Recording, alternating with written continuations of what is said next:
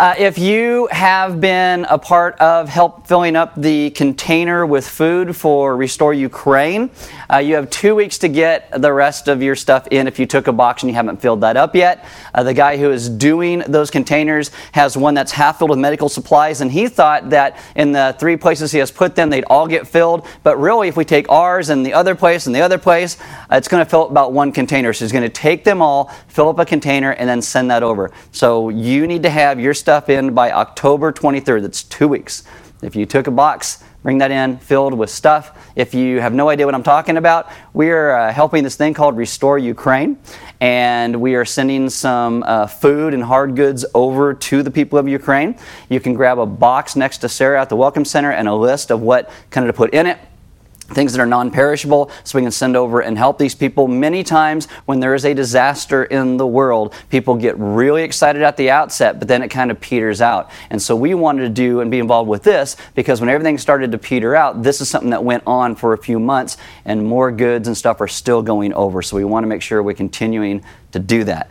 I had a couple other things, but I'm just going to take a sideways thing in this.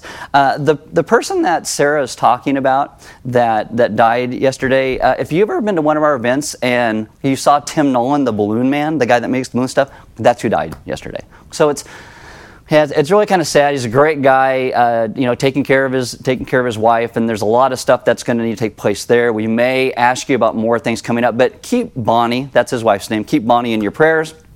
And secondly, our church plant in Thailand, the massacre that happened this week, it was in the suburb of a place called Udon Thani, but that's where we would fly in the planes to. It's a suburb of that. Now, the church plant is a couple hours away from that, but still some of that is trickling down to them, and they are having to make sure they take care of people who are kind of freaked out. In that culture, it is 99% Buddhism.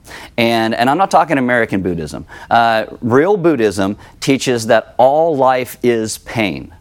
And so when things like this happen, people flock to the Buddhist temples, but they give them nothing. There is no hope.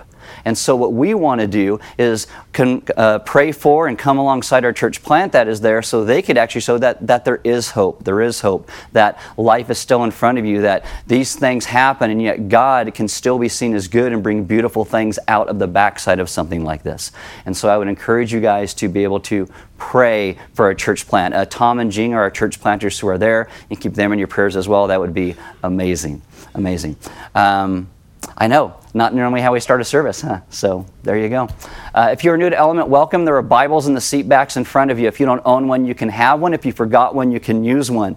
We do not have sermon notes on the communion tables throughout the room. What we have are these prayer guides. And for 13 weeks, this is going to have the sermon notes, short little daily devotions, questions you can ask your friends and family and gospel community about. It's a way for 13 weeks for us to come together around the idea of prayer and what prayer is and what prayer isn't, and how God calls us to pray. So you can grab one of those. But if you do, there's not a place to write down sermon notes in those. So we also have these prayer journals. And if you've never journaled before, we encourage you to just give it a shot, see if it works for you, if you like doing it. If not, maybe it's not your thing, that's okay. But if you want to take notes, you can write them in one of these, and hopefully maybe throughout the week you can also journal as well. That'd be great. If you have a smart device, you can download an app. It is called YouVersion, and you'll click on More and then Events in YouVersion. We will come up by GPS in that smart device, and you will get the verses we are going through. You'll get some of the sermon notes. You'll get an attachment to the announcements we talk about, but you won't get all the stuff that's actually in that prayer guide. So make sure you grab one. They're free. We just want everybody to have one as we walk through this journey together.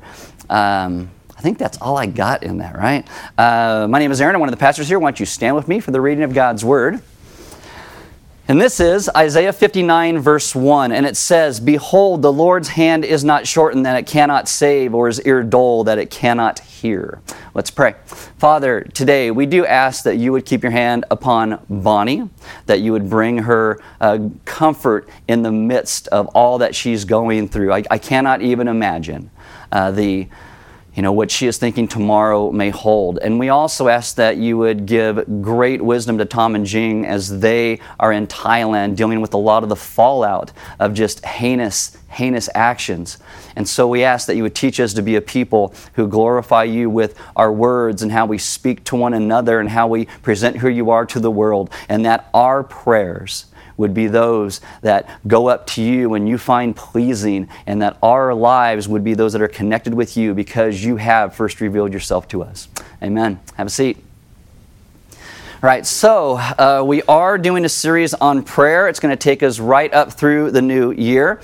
I was talking to someone last year going through the book of Job when there are all of these tough times in our lives that we pray, we seek God. And this person came up and they said, "Are you ever going to do a series on prayer?"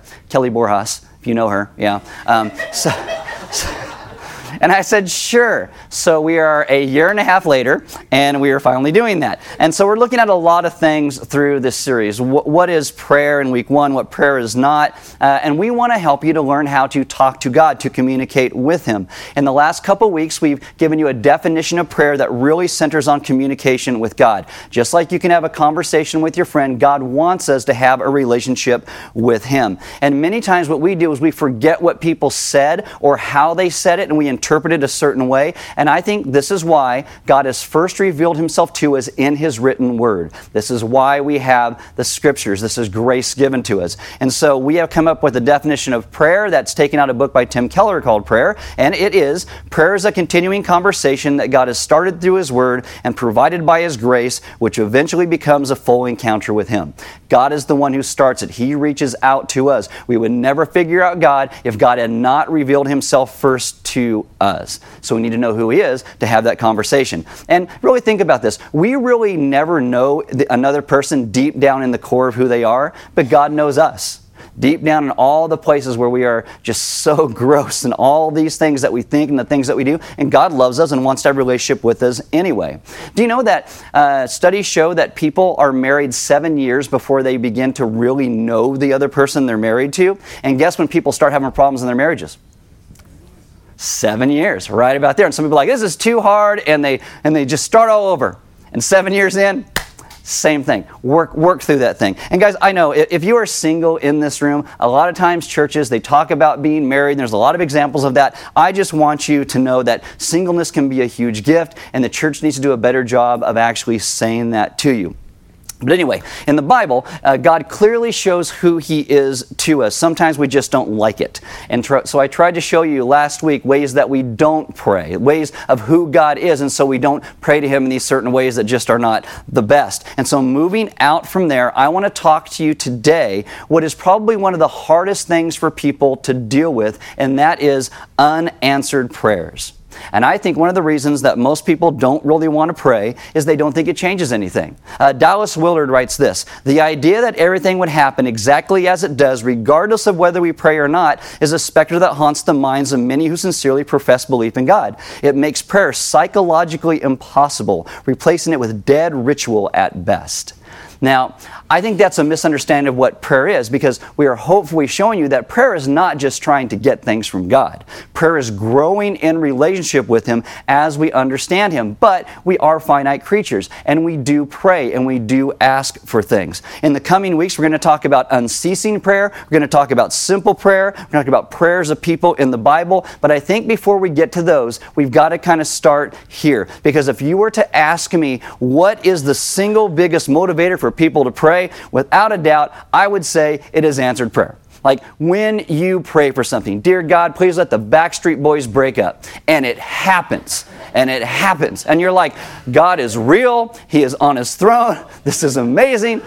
Maybe you have a friend or a relative that's far from God. It's been like 20 years and you start praying for them and God brings them back. That is amazing. Maybe you struggle with anxiety and you pray and God brings you great peace just out of nowhere. And you have this answered prayer and God moves heaven and earth. Those are the greatest times. And I think that leads to people to want to pray more. But I think if you talk about the biggest demotivator to prayer, it's going to be the exact opposite. It is unanswered prayer.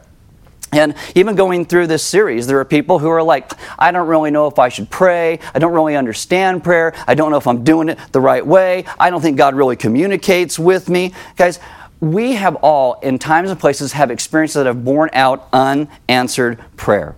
Maybe you are the demotivated person that I'm kind of talking about here. Like maybe it's from singleness a moment ago and you've been really praying that God would bring somebody into your life and God just hasn't. You're thinking, well, God doesn't hear or God doesn't care. Maybe you struggle with an addiction and you are like, God, please take it away, and it just doesn't happen.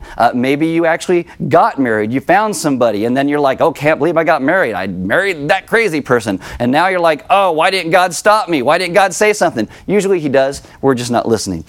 Or someone got cheated at work or wronged by a coworker or a co-owner, and you ask God for justice, and justice does not prevail. I think the sad thing is in a lot of churches today, people try and act like we have it all together. There's no problems in our lives. And oh yeah, I prayed and God comes through. I really trust Him and everything. Guys, I will tell you, every single person in this room, if they have prayed at some point in our lives, we have experienced unanswered prayer. And so before we move into the rest of the prayer series, we talked about what prayer is, what prayer isn't. I want to hit this because there is a deep ache and a deep agony that surrounds unanswered prayer. I'm not going to spend any time on all the ways that God answers our prayers because, you know what? That's great when it happens. I'm going to talk about the silent times, the times when you just feel like God is not there. And I'm going to walk through 4 different things with you in this. Maybe we can learn to look at our circumstances and God's grace in a new and deeper way because of this, because the biblical writers, they are not naive about prayer and how God works. And there are lots of things they ask for that God never brought about. So I'll give you 4 things. The first one is this, that God will say no when we pray and a request is off. God will say no. Now, that does not mean God is trying to make you get it right. Oh, you didn't say your prayer the exact right way, so I'm not going to say yes. The Bible is full of stories of people who ask something from God and they do not get it. The Bible might have as many stories about unanswered prayer as it does about answered prayer. If you have a Bible, open to Matthew chapter 17. It's on page 533 if you have an Element Bible. And here what happens is Jesus goes up onto this mountain with his 3 closest disciples, Peter, James, and John. And he gets transformed in glory. His glory starts to show through. We call this the transfiguration. God, the Father, shows up and speaks. You have 2 of the biggest hitters in the Old Testament, Moses and Elijah. They show up. And Peter, he doesn't know what to do. Matthew 17, verse 4, and it says, and Peter said to Jesus, Lord, it is good that we are here. If you wish, I will make 3 tents. And that word translates as tabernacle. It's like a moving house. I'll make 3 tents here, one for you, and one for Moses, and one for Elijah. One of the first things you see is that Peter here does not understand who Jesus is yet, because he thinks he's on par with just like Moses and Elijah. He's a great prophet. He doesn't know that Jesus is actually God in the flesh. And so Peter here, he doesn't know what to say. The text will tell you that he was even fearful in this moment. You know, when you don't know what to say, you know what option is always available to you? Yeah, you don't have to say anything at all. That never occurred to Peter. You read throughout the scriptures, you'll see that. Anyway, Peter makes this request. It's a bad idea, and Jesus says no. Now, flip your Bible over to Matthew chapter 20. It's just a page to the right or so. James and John, these are a couple of Jesus' disciples. They don't go to Jesus. They have their mom go to Jesus and ask if those 2 kids of hers, James and John, can sit on Jesus' left and right hand in His coming kingdom. They view the coming kingdom not as how Jesus is describing it, but a physical kingdom where Jesus would kick all the other nations out of Israel. Israel would become a world power. Jesus would reign on the earth, and they want to sit next to Jesus. So when people come to ask for things, it's like, yes, we are sitting next to Jesus. Look how important we are. They don't understand that living in the kingdom of Christ centers on service and humbleness. So they have their mom go and kneel before Jesus, Matthew 20, verse 21, and she says, say that these sons of mine are to sit, one at your right hand and one at your left in your kingdom. Jesus' response is, no. The kingdom of God does not work by getting your mommy to come and do self-promotion for you. And James and John make a lot of bad requests. Open up to Luke chapter 9, chapters to the right. Luke chapter 9. And another time, the disciples and Jesus, they were walking through a Samaritan village. The Samaritans don't welcome Jesus and his disciples, which is not uncommon. Samaritans and Jews had deep-seated animosity towards one another. They did not like each other. I've talked about why before in different messages. I don't have time to do that now, but there's a lot of stuff that's there. So as they go through, they weren't welcomed. James and John go to Jesus, Luke 9, verse 54, and they say, "Lord, do you want us to tell fire to come down from heaven and consume them?" Now, fire means judgment here, but that is some guts, right? Right? It's like, Jesus says no, just in case you're wondering. He says no. All through the Bible, you see Jesus say no to bad requests. You see God say no to bad requests. God always reserves the right to say no, or it would be a disaster. Think of any type of power humanity ever gets into its hands, whether it's relational power, political power, financial power, nuclear power. We find ways to hurt one another with it. And imagine if prayer was just some supernatural thing that we could tap into and make God do whatever we wanted. It would be a disaster.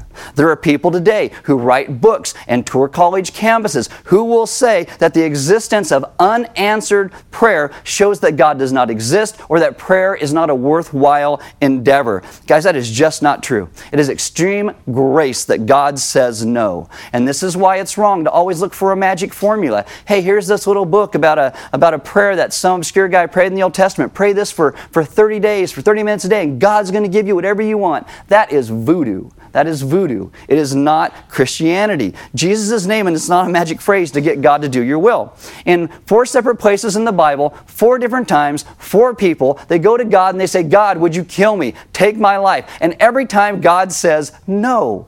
And I'm sure when their depression passed, they were glad that God actually said no. Guys, it is grace that God says no to us. A couple of weeks ago, I was talking to you guys about Joey the cat. Again, some of you were very disappointed because I said, watch out for Joey the cat. He runs around here. He's a nice cat. He's like a dog. Be good to him. And you guys are like, oh, and someone actually sent me a thing that says, what are you going to do? Quote Garth Brooks next? And I said, challenge accepted. Okay, so apparently Garth Brooks has this song called Unanswered Prayer. What? Oh, some of you... Okay, so apparently in this song, one time he is at a football game at his old high school, and he sees this girl who he just thought was beautiful when he was younger, and he asks God, let her be my wife one day. And now he's a little bit older, and he sees her again all these years later, and he says, what was I thinking? You know, he's like, thank God that God said no. Here's the line of the song. Some of God's greatest gifts are unanswered prayers. Guys, you should look at your high school reunion sometime with maybe some of those photos, all those people you thought were so cool, and just be like, oh, thank God, right? Just think about this. You are probably someone's unanswered prayer. I probably am too. I'm just saying. So, we never want God to give into our dysfunction or our ego. Okay, so next thing, sometimes we start to pray, and we're praying that God would do something in somebody else so we don't have to change at all. So secondly, God will say no to our requests in order to grow us.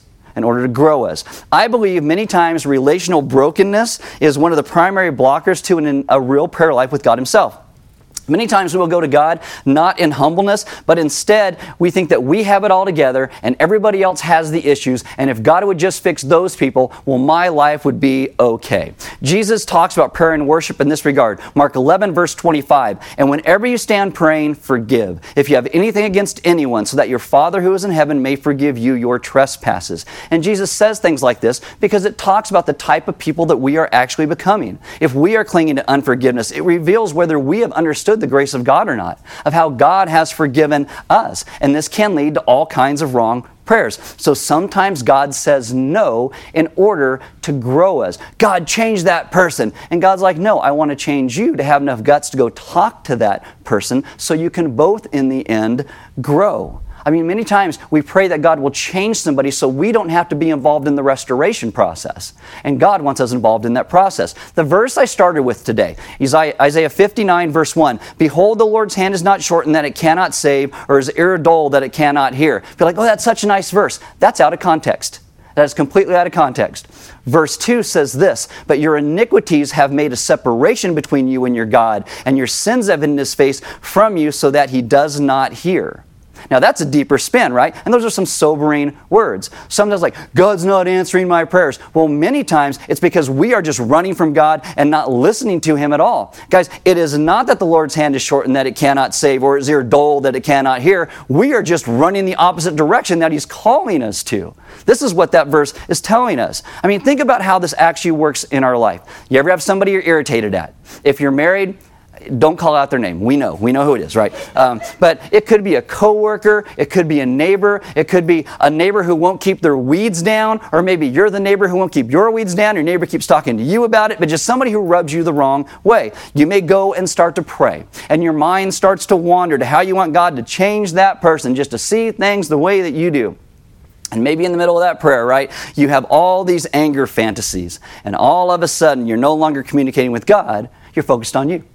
We're talking about ourselves. At times, this preoccupation with ourselves and our desires and our anger is that elephant in our prayer room. It's something we don't even acknowledge, and yet it looms so large over our relationship with Jesus. And we end up not being free to pray with open hands and open hearts and open lives. Many times we are focusing so much on other people. One writer says this, there's a big difference between nursing a grudge and surrendering to it. And so is there anything in your life that is taking up too much emotional and cognitive headspace? Anything you actually need to repent of that is taking over your prayer life with God? We must be able to be honest before God about all that is going on within us so we can really be wholly restored to who God calls us to be. And that's never going to happen when we're trying to hold on to some sin that we know displeases Him. And so God will say no many times to grow us. Now, there are other ways that God says no, like you can take the Apostle Paul in 2 Corinthians chapter 12. The Apostle Paul has what is called a thorn in the flesh. We do not even know what that is, but it was painful and Paul didn't like it and he prays, God, please take this away. And God says no. He says no. And he tells Paul that Paul will be more humble and freed from all of his arrogance that could eat him from the inside out by living with that painful reminder of his smallness and God's bigness. Jesus actually tells Paul, 2 Corinthians chapter 12, verse 9, my grace will be sufficient for you. I am leaving this in your life because there's a work I'm doing because of it. Now, I know this a little bit, not like Paul did, but there are sometimes I will get up here and we'll walk through some subject and you guys, after the service, you guys get it. And you're like, oh, that was amazing, that was great. And I'm like, wow, I must have done a great job today. And then God will immediately do something to humble me. I can give you stories, I don't have time, but immediately. And there's other times where I get up here and I'm teaching and I just am like, man, no one's listening. And then someone is like, yeah, that was amazing, God did this. And I'm like, well, and it always shows that it's God who is at work. It is not me. We want God to do His work in all that we do. And so sometimes God says no because He leaves something in our lives that keeps us humble and grows us. How about this? Sometimes you might see a need somewhere around you, maybe at Element itself, and maybe you've brought it up to someone at Element, wondering why Element never takes care of this thing. Maybe you prayed about it. God, please wake up those people at Element so they would take care of this thing. Maybe God hasn't done something about it in all your prayers because He wants you to do something about it. Maybe God is saying, no, I want to grow you. And this can be in your workplace, in your neighborhood. Seriously, many times people will go and they will ask God about something in prayer. And God will end up asking you, I want you to do that. I will give you strength. I will walk with you, but I want to grow you. C.S. Lewis said, I don't pray to change God. I pray because it changes me. All right, third thing is this. God will say no when the timing isn't right. He will say no when the timing isn't right. If you are experiencing some type of unanswered prayer, it may not even be that the request is wrong, just the timing's wrong. God stands sovereign over time and space, over everything. And He knows what we need, and He knows when certain things should come about. His timetable. The problem is we are finite creatures. We don't like to wait for everything. Everything has to be right now. That's why I'm an Amazon Prime member. But they have been seriously slacking lately. I don't know if you've noticed it. But we often think that if God says wait, the answer must be no. But it could just be yes, but not right now. You need to trust me. You need to wait. There's a Stanford study done a few years ago that showed that people are becoming emotionally upset and they will begin to melt down for how long it takes an app to open or their phone to restart or a computer to boot up. I mean, can you imagine that? Because we have the ability in the palm of your hand with your phone that is something more powerful than what sent the rocket to the moon. in your hand. You can talk to anybody on the globe in seconds. You can find almost any information you want anywhere. And we melt down because it takes too long for that app to open or the phone to restart. You know, you fix your phone, turn it off, turn it back on again. Or the computer to boot up or something like that. Okay, you look at the scriptures. God promises Abraham and Sarah they will have a child. They were childless. So in Genesis, you see this couple, God shows up, I'm going to give you a child. They're 65 years old. I know you're thinking, I would stop praying at that point just in case God would do it at 65. But anyway, and God says, you're going to have a child. And He makes them wait over 3 decades before that child actually comes. But they receive an answered prayer 3 decades later. Israel is a nation, and they cry out to God when they're in slavery, and God allows them to stay there for a couple centuries. But He does promise to come, and then He does redeem them. He brings them out. I'm going to take you to the promised land that I promised Abraham. You're the patriarch of your faith. And yet, He makes them wander around in the desert for 40 years because it's His timing and not ours. You got a guy named Joseph at the end of the book of Genesis in the Old Testament. He is a snot-nosed brat, loves to rub things in his brothers' faces, and his brothers end up selling him into slavery. And when he's in slavery, his life begins to change, and I'm sure he starts praying, God, get me out of slavery. God says, done. And he gets thrown in jail on false charges. His 20s, he spends his 20s in jail. If you were in your 20s, gosh, live the life, okay? Because you start getting out of your 20s, your hair stops growing off the top of your head, it starts growing out your nose and your ears and your eyebrows. You're like, I don't know what to do. 20s are the best years. He spends them in prison. And he's in prison. He's like, God, get me out of prison. And one of Pharaoh's other officials shows up in the prison. Joseph helps them. This guy gets out of prison. And Joseph is like, don't forget me. And the guy's like, you got it, buddy. 2 years later, he remembers him. And God brings him out. But all that Joseph went through in all of those places, God does answer his prayer. But God is changing Joseph in the midst of it. King David, he prays to God, God, I want to build your temple. And God makes David wait. And David doesn't get to build the temple. His son Solomon does. David gets to start bringing the stuff together for the temple. But God does answer the prayer. In Genesis chapter 3, God promises the Messiah will come. He will come. And Israel, for millennia, they are praying, God, bring this Messiah. And God knows when Jesus is supposed to come, but they're waiting century after century after century. Galatians chapter 4, verses 4 and 5, but when the fullness of time had come, God sent forth His Son, born of a woman, born under the law, to redeem those who were under the law, so that we might receive adoption as sons. Guys, when God deemed it was time, He does His work. 2 Peter chapter 3, verses 8 and 9. But do not overlook this one fact, beloved, that with the Lord 1 day is as 1,000 years, and 1,000 years are as 1 day. The Lord is not slow to fulfill His promise, as some count slowness, but is patient towards you, not wishing that any should perish, but that all should reach repentance. Guys, sometimes it is just timing. One writer says this, it's important to know that what God is doing in you while you're awaiting may end up being more important than what it is you think you're waiting for. Let me say that one more time. What God is doing in you while you are waiting may end up being more important than what it is you think you are waiting for. See, our problem is we're always in such a hurry. And we want patience. We're like, God, just zap patience into me so I don't have to wait and learn how to get it. But Isaiah 40, verse 31, they who wait on the Lord shall renew their strength. Number 4, sometimes God says no, and we just don't know why. And we don't know why. And this is the hardest one. Granted, it may not be a no, it may be a wait, but we don't know that. And there are some people who pray for really good things with really good hearts, and the prayer does not get answered, and we don't know why this side of eternity. There are people who have relatives or spouses or children who are far from Jesus, and they just want them to know Jesus, and it's just not happening. Some people have children who are sick, and they just want them to get better, or a spouse, and you just want them to get better. One guy I read had a sick child, and this is what he said. Every day I ask God, God, would you make me sick instead of my little girl? Let me suffer. I'm so mad at God. I'm trying to hang on, but I'm so mad. Why is heaven silent on the one prayer I most want answered? And I cannot point you to a complete explanation because I don't have all the answers because I'm not God. But I do know this, that God is good. And He has shown Himself to be good over and over and over. We are a people who bring brokenness and sin into this world, but God has always been good.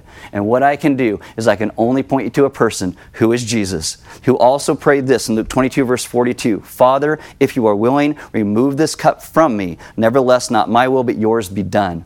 I don't think here Jesus is trying to get out of going to the cross. It's about the suffering that is about to come upon him. One person said this is the most desperate prayer ever prayed from the most discerning spirit that ever lived, from the purest heart that ever beat, for deliverance from the most unjust suffering ever known. I don't know if I agree with everything in that, because I think that it was more about the suffering than going to the cross. But from Christ's sacrificial death comes the hope that remade the world. It comes the hope that rescues us. The ultimate answer to every human anguish, including the anguish of unanswered prayer, is a sin-stained, blood-soaked cross where God himself suffers on our behalf in our place. That's what we need to understand. Nobody has all the answers but God himself. And our perspective tends to be so limited. But think about this again, where I started. What if God answered everyone's prayers yes? It would be a total disaster. We even make a comedy about it, right? Where Jim Carrey gets to be God and answers everybody yes. It's a total disaster. Take Israel, people of God, right? They had a dream. We want to be a great nation. God promised them, I will make you into a nation. But the reason for that was so that you will be a blessing. As I told you a few weeks ago, God never blesses us except to make us a blessing to somebody else. The blessings we have, we bless other people with. And so Israel forgot the why. And so God comes and he disciplines them. And they lose their country. They're going into exile. It's painful. And they cry out, God, don't make us go into exile. And what if God said, okay, and Israel then becomes this great world power with lots of money and lots of armies and never having to do that. And she keeps to herself all of the promises of who God is. That faith just stays with her. So what if there were no prophets who dreamed of another kingdom, a better kingdom, a kingdom where the whole human race can be invited into it? In human terms, God takes all that they thought that they wanted and gives them what they actually needed. And that's what God does with us. We have all these things we think we want, and God will give us exactly what we need to grow. Take the Apostle Paul. God, would you take this thorn away from me, please? And what if God had said yes, and Paul had been healed of his thorn, and he became even, more impressive than he was, and traveled even more, and boasted in his great strength and his great giftedness, and turned that movement of that early church into a monument to human greatness, because that's what people typically do. And so God leaves that thorn in his flesh. Jesus speaks of that cup passing from him, of the great anguish that was coming. What if Jesus didn't take that cup for us? What if? What if there had been no cross and no death and no tomb and no resurrection, no forgiveness of sins, no outpouring of the Holy Spirit, no birth of the church? Well, we'd be lost. We'd be lost. But the good news is that on the cross, the Father not taking the cup away turns a yes for all of us to this promised relationship for every human being who ever lived. And that is what we needed. And when we come to a place where we talk about prayer and unanswered prayer, if we ever hope to grow in relationship with God that is deep and intimate in our prayer lives, we have to come to a place where we trust him. If we want to have a full encounter with him, we have to come to the place where we trust him. Guys, again, I don't know if you have some prayer in your life that you have going on right now, that God is just not answering that. And you are sitting there and you're saying, God, why? Why won't you answer this thing? It's a good prayer. I'm asking it not for me, but for somebody else. It could be wait. But we must, in the end, always know that God is good. He is good. And so in the midst of those unanswered prayers, we should start praying also, God, what do you want to teach me in this? Because our prayer life with God is not just about trying to get things. It is about how we develop and begin to walk in deep relationship with God himself. And this is why every week at Element we come to the place where we bring you to communion. Communion is the reminder of Christ's body that was broken for us, which is why you break the cracker and you dip it in the wine or the grape juice as a reminder of what Christ did for us. He shed his blood for us. The ultimate cry of the human heart is a relationship with God. As I talked a couple weeks ago, Karl Barth says we all have that incurable God sickness. It is inside of every single one of us. And the cries of our hearts is a restored relationship with God, because that's what we need. And that's what God brought at the cross and the resurrection of Christ. That is the gospel, what Jesus did. And the results of the gospel become our restored and renewed lives again. That we get to have a relationship with God. We get to talk with him. We get to grow in relationship with him. And we trust him enough. For when He does give us a no, we trust Him in the midst of that no. Because I know, I always want to pray for the yeses. God, give me a yes, and this thing over here would just be so awesome. But in the midst of the no's, I think we grow even more because it teaches us to trust Him more and more. And this is what we think about when we come to communion. We lay aside all of the things that are hindering us from our relationship with Him and remember first and foremost what He did to save us. What we actually needed. Because we were dead, we get new life in Him. Guys, if you need prayer this morning, talk to Sarah at the Welcome Center. And right across the way, inside the lounge, there'll be some people that are willing to pray with you. Maybe you, in your life right now, have something you want us to pray with you over.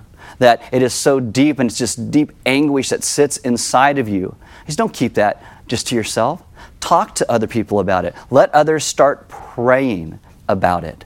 Because God does move. God does do great things. We just need to trust Him in His timing and His way. And again, maybe you're asking for something. You need to find out maybe if God's saying, I want you to do something about that. And so you step out and you begin to do something. We would love to pray with you about all of those things.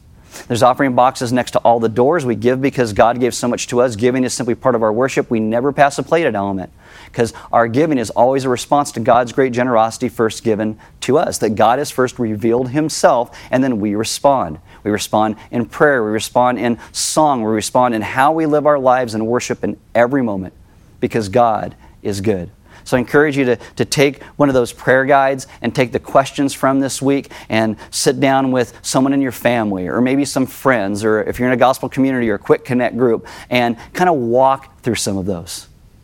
And as you walk through those questions, come back to the place where you see who God is in His sovereign goodness and grace. That God brings exactly what we as a people need. And what we needed was salvation and life and hope in Him. And it's great because God loves us. Let's pray. Father, this morning I ask that You would teach us to be a people who trust You. God, so often we come to these places and we have these prayers or things we're asking for and they are so important to us and they may even be important to You. And I ask that in the midst of those times when our prayers just sound like they're hitting a wall, that Your Spirit would also bring a sense of conviction that You are there in the midst of it. In the places where we feel lost or lonely or alone, that You would remind us of Your presence that is always with us. I ask that You would teach us to be a people who learn to talk to You in communication, but also not be afraid to ask. Because we are finite. We are human. So teach us to go to You with our requests, but to think of prayer as more than just requests. To think of our prayers in ways of communicating with the God who has first revealed Himself to us as a people who need to know You. And so we get to see through Your words, through Your Spirit as You speak to us, the great grace that we have received in getting to know You.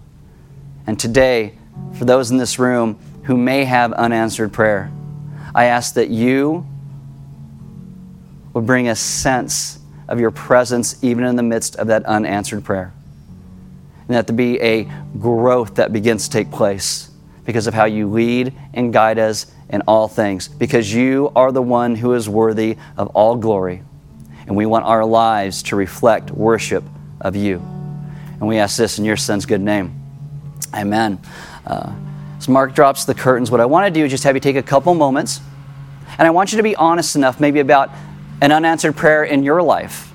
And if you don't have one of those right now, think about a time that God did an amazing work and actually answered a prayer in your life. And thank Him for that. If there is an unanswered prayer in your life right now, I want you to be honest with God about that. The way that you feel around that thing. And then maybe ask God who you can go and talk to about it. Because God intends for us to be a people who live and walk in community with one another. And it could be sometimes that an unanswered prayer that we have is because we're just holding it deep inside, and God wants us to share that with other people so people can come around and pray with us and we can seek God together. Ask God to speak to you this morning, to communicate by His Spirit leading you to places of honesty and growth and trust of Him. And then come and take communion, sing a couple songs with us, and then head out into this world with the greater hope of what God is doing. Because God is always good, and He brings things about in ways that He knows will bring the most growth to His people and the most glory to Himself. Because He is sovereign and good.